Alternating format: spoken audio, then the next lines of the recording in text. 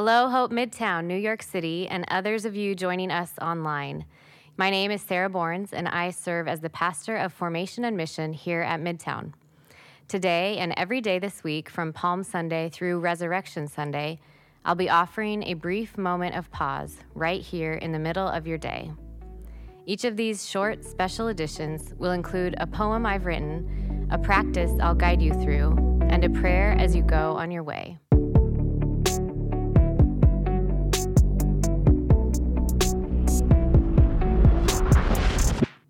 This poem is called The Temple, based on the scripture passage from Luke. The curtain was torn in two. Luke 23:45. It is finally finished. My father heart anguished. All of heaven watched breathless. The earth quaked and groaned. The sky stormed and darkened. The graves and tombs opened. My hands gripped the curtain. The veil was torn. From the top to the bottom, I split it wide open. No more separation between inside and out. Away with protection, corruption, correction. Away with division, rejection, religion. My son's death was for all, not a small precious few. For both sinner and saint, the veil torn in two. For the clean and the unclean, for the right and the wrong, for the lost and the found, for the weak and the strong. This veil tells the story of two worlds far apart, of discrepancy, disparity that rend this father's heart. So I took it and tore it and opened it wide and rolled out the mat and bid welcome inside. And a practice. If the Father were to write you a personal love letter on that excruciating day of his son's death, what might he have said? How would he have conveyed the agonizing love that brought about that day?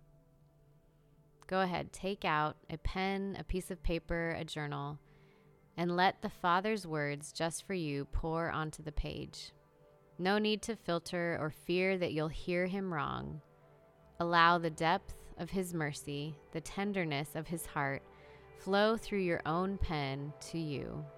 Receive this expression of his love. You might begin with, "My dear beloved one," and let the Spirit prompt the rest.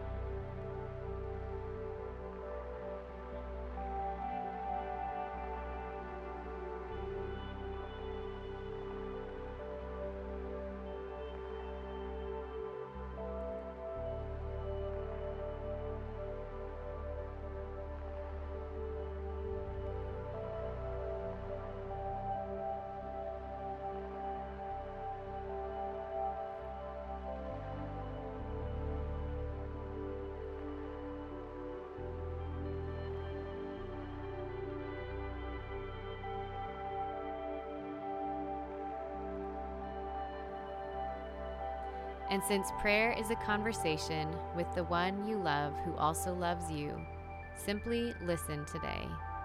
You don't need to have any words to say. Just lean in close and hear what he is already speaking over you.